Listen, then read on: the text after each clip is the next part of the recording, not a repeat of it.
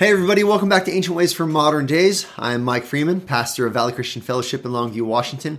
Hey, I'm excited to have you join me today as we look at Luke chapter 4 and we see Jesus' words about himself and him speaking about some of his purpose. And so why don't you turn with me to Luke chapter 4. We are going to begin in verse 16. Let's check it out right here. It says, "And he came to Nazareth, where he had been brought up. And he, as was his custom, he went to the synagogue on the Sabbath day, and he stood up to read. And the scroll of the prophet Isaiah was given to him. He unrolled the scroll and found the place where it was written, 'The Spirit of the Lord is upon me, because he has anointed me to proclaim good news to the poor. He has sent me to proclaim liberty to the captives and recovery of sight to the blind, and to set at liberty those who are oppressed, to proclaim the year of the Lord's favor.' And he rolled up the scroll and gave it back to the attendant and sat down. And the eyes of all in the synagogue were fixed on him. And he began to say to them, 'Today this scripture has been fulfilled in your hearing.' And all spoke well of him and marveled at the gracious words that were coming from his mouth. And they said, 'Is not this Joseph's son?'" Now, this is great. He is explaining his purpose as he reads from the prophet Isaiah, and he reads this scroll, and he is saying, this is being fulfilled, and you hearing me read these words because Jesus is the fulfiller of these words. Jesus is the anointed one of God. Jesus is the long-awaited Messiah. He is the one that they had hoped for. And what makes this so interesting is that Jesus, he's Joseph's son. Isn't this Jesus who we've seen grow up around us? Isn't this Jesus who played with our kids? Isn't this Joseph's son? Look at what he is saying about himself. And it's really amazing.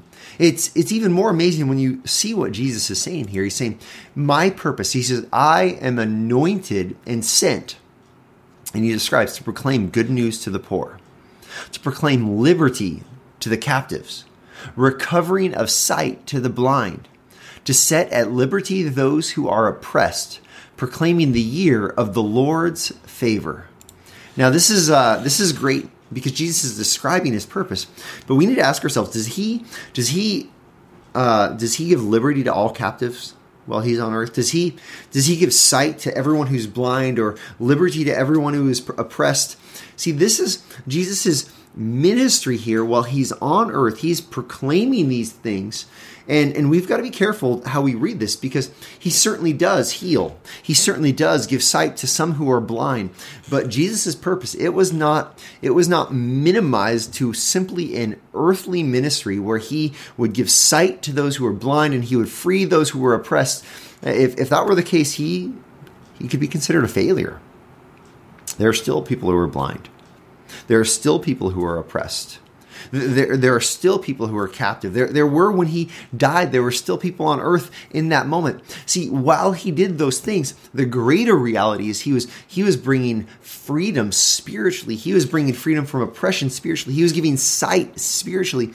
This was his purpose. His purpose ultimately is not to heal every wound we have here on earth.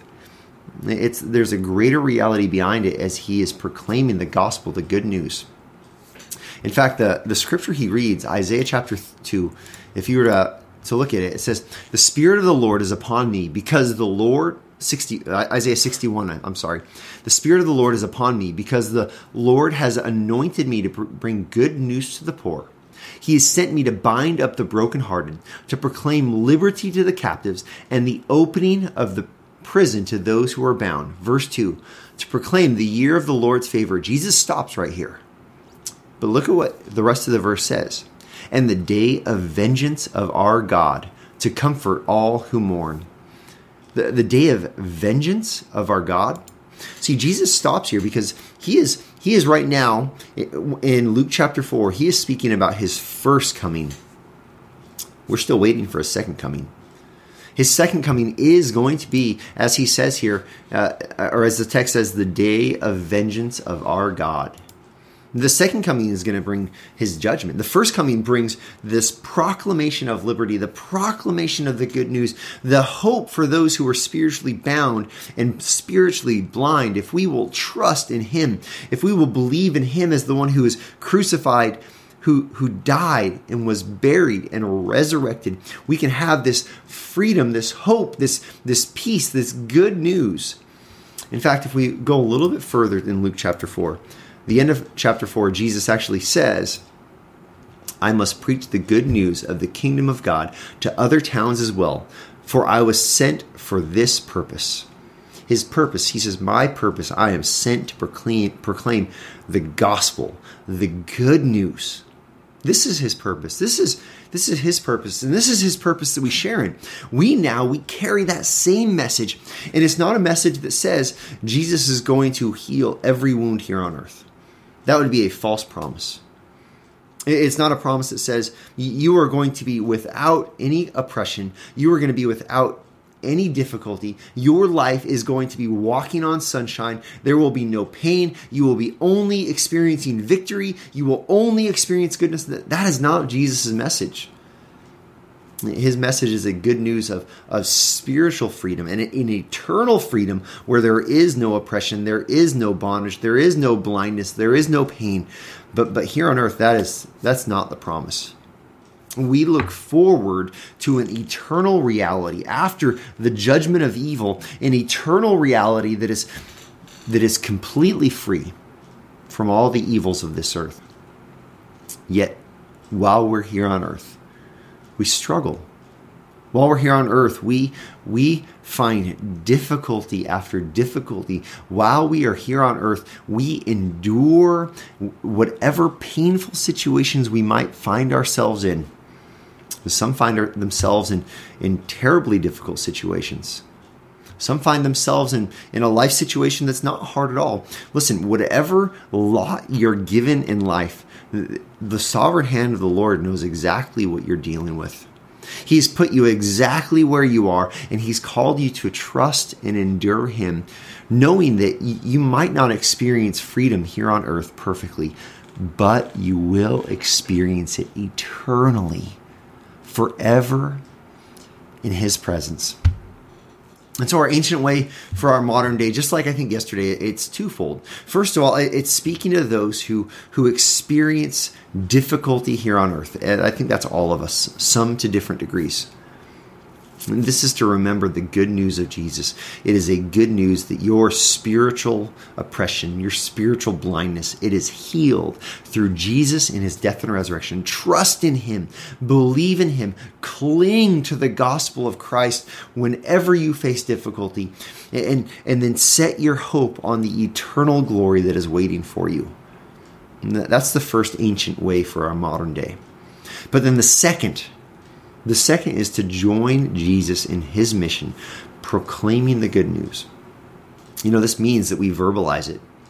This means at times that we see oppression here on earth, and when we see it, if we have been given the ability to aid in that, if we are given the ability to care for those who are dealing with oppression, by all means, help, care, love, rescue, lend yourself sacrificially, just like Jesus has. This is the glory of being in Christ, where we can freely help those who are dealing with terrible situations. We do this this might date this moment in time right now, but as we pray for those in Ukraine and as we send aid to those dealing with war in Eastern Europe, this is a way we can help. We do this also as our neighbors might be dealing with difficulty. Maybe our neighbors are going through hard times. Maybe they don't have the meals or food. Maybe they need some help and just a listening ear and a prayer, a caring voice of prayer.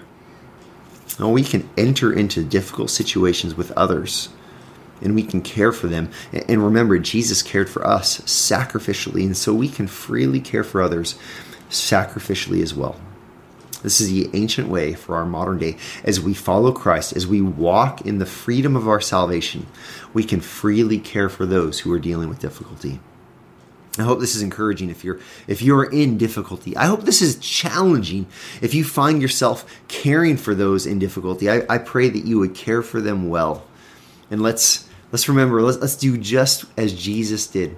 Let's preach the good news of the kingdom of God wherever we find ourselves. Jesus was sent for this purpose. Let's find ourselves in this purpose as well.